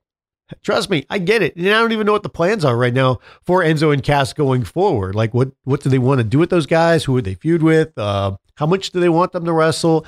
Are they actually bringing them in? Have they signed a contract, or was that Was that like a one-night deal? Let's see where we're at and we'll go from there. And I don't know. I mean, when it comes to Ring of Honor looking better or worse, I mean, I just talked about that before, but I mean, they still have a lot of good talent. I still think they do a lot of good stuff. Let's see where it goes here. Finally, what did you think of what happened to Bret Hart at the Hall of Fame ceremony? And do you think it was due to a security mistake? And why would anyone assault good old Bret Hart? I have no idea why that guy did what he did. That was nuts. We were at Madison Square Garden when that happened, and we started hearing about it on social media. Like, when I say we, it means all the members of the media. It was making the buzz around Media Row there. And we could not believe it. I don't know what that fan was thinking. If you go back on his Twitter account, it looks like for the last month or two, this guy has been spouting a lot of crazy stuff, kind of talking about like, I'm coming there. I'm going to be driving there. And I believe he lives in Nebraska. He's like, I'm coming to WrestleMania for my job. Like, he was expecting to have a job. I mean, it's pretty obvious to me this guy has mental issues, and that's nothing to be joked around about. So I don't know what was going through his mind, what he was thinking. Maybe it was a situation of, I'm going to go there and I'm going to shoot on Bret Hart to show how tough I am or get somebody's attention. I don't know. When it comes to security, I mean, there was security there, but somehow this guy breached it. And I don't know if he jumped like in the middle of the barricade or if somebody was just looking a different direction. I have no idea how that happened, but I will say this, man, the wrestlers, they jumped in the ring so quick. There were so many different people that got in that ring quick. I mean, there had to have been at least like 20 people in the ring. It felt like within like 15 seconds. I mean, and you even had like Travis Brown was in there. Steve Corino was in there. There was a ton of people that got in the ring to protect Bret. So I think it's something where they have to look a lot closer when it comes to security. And luckily, nobody was seriously hurt when it came to Bret or Natalya. And I have no idea what this guy was thinking. Maybe we'll find out coming up here. I mean, he has been arrested and he faces serious jail time for this. And one of the other things that we're wondering about too is because if you remember a couple of years ago, Seth Rollins was at I think Raw. It was in Nebraska, I believe, and he was walking to the ring. And remember, a fan came up behind him and was like almost walking almost side by side by him out to the ring before security got him. And that guy was wearing a certain kind of multicolored hat. And it's very similar to the one this guy had on. And we're wondering, is that the same guy? And we'll have to see if it is or not. And I mean, that's a hell of a coincidence. I will say that. So we'll see. But hey, it's obvious this guy, like I said, has some mental issues, and hopefully that gets taken care of. But, that's a serious incident. And luckily, Bret was not seriously hurt. Natalya was not seriously hurt. And you know what? This guy, he needs some help and probably needs some jail time as well. I mean, something has to be done from this. And hopefully WWE learns from this. And, I'm not putting the blame on any one person, but that's a massive security breach, and that cannot happen again going on. And we'll wrap up with this. John McPro Wrestling Fan, if that's your real last name, that's pretty impressive. He asks, what was up with the ring at WrestleMania? It seemed awfully basic without all of the LED lights. That's because, so they didn't have the LED lights at the bottom part of the ring on the side like they normally would, but what they did is they had a stanchion that went, so they had the posts and a big round LED light board that was above the ring. Like, I don't know what, 15 feet up, 20 feet up, whatever it was. So that's where they had it. They didn't want to have the LED board there and also on the bottom of the ring. And he also says, the champion's advantage of WrestleMania died a hard death. WWE has been abusing it for years. Now it's dead.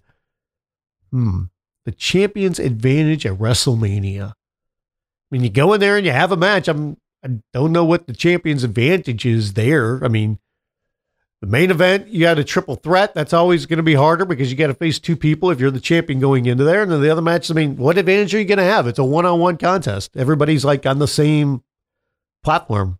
Everybody's in the same spot going into that match. So if you're talking about like you think champions should retain, I mean, which champion did you want to retain? Did you want Brock Lesnar to retain? Did you want Daniel Bryan to retain? Did you want Charlotte Flair to retain or Ronda Rousey? Either way, somebody's championship was changing hands in the triple threat women's match. So, I'm not exactly sure what you're getting at there, John, but hey, we knew there was going to be major championships change hands, and we've been talking for a while. We felt like that was going to be a very babyface heavy show when it came to winners, and they had a couple of heels in there. They mixed it up. Baron Corbin, won his match. That being probably the biggest heel there. But I mean, Roman Reigns won, Kofi Kingston won, Seth Rollins won, Becky Lynch won. So in a lot of the major matches, we saw baby faces come away with the titles, and that's what we expected. That's what they used to do all the time when it came to WrestleMania. So I wouldn't look at it as a champion's advantage thing. I'd look at it as, the feel-good story and baby faces, and that's what WrestleMania has been about in the past. So that's what I would look at a little bit more when it comes to WrestleMania. So thanks again, everybody, for listening to the podcast. Please make sure you subscribe wherever you get your podcast. And as always, thank you to everybody that is not only subscribed to the podcast, but supports Between the Ropes on Patreon. You can go to patreon.com/Between the Ropes. And for $3 a month, you get the ad-free version of this podcast. I did do some more videos when it came to WrestleMania coming up here, and I'm putting together a plan to do some more videos coming up here, especially once I get over some allergies right now, because I feel like I've had to sniff for about the last 15 minutes, and I've been holding it in because I do not want to have a loud sniff here as I'm recording the podcast. So thanks again, everybody, for all the support. I always appreciate it. Make sure you follow along on social media, where it's on Facebook at facebook.com/Between the Ropes. On Twitter, it's at Between the Ropes. And of course, you can follow me personally on Twitter at Brian Fritz. Appreciate it, everybody. Talk to you next week.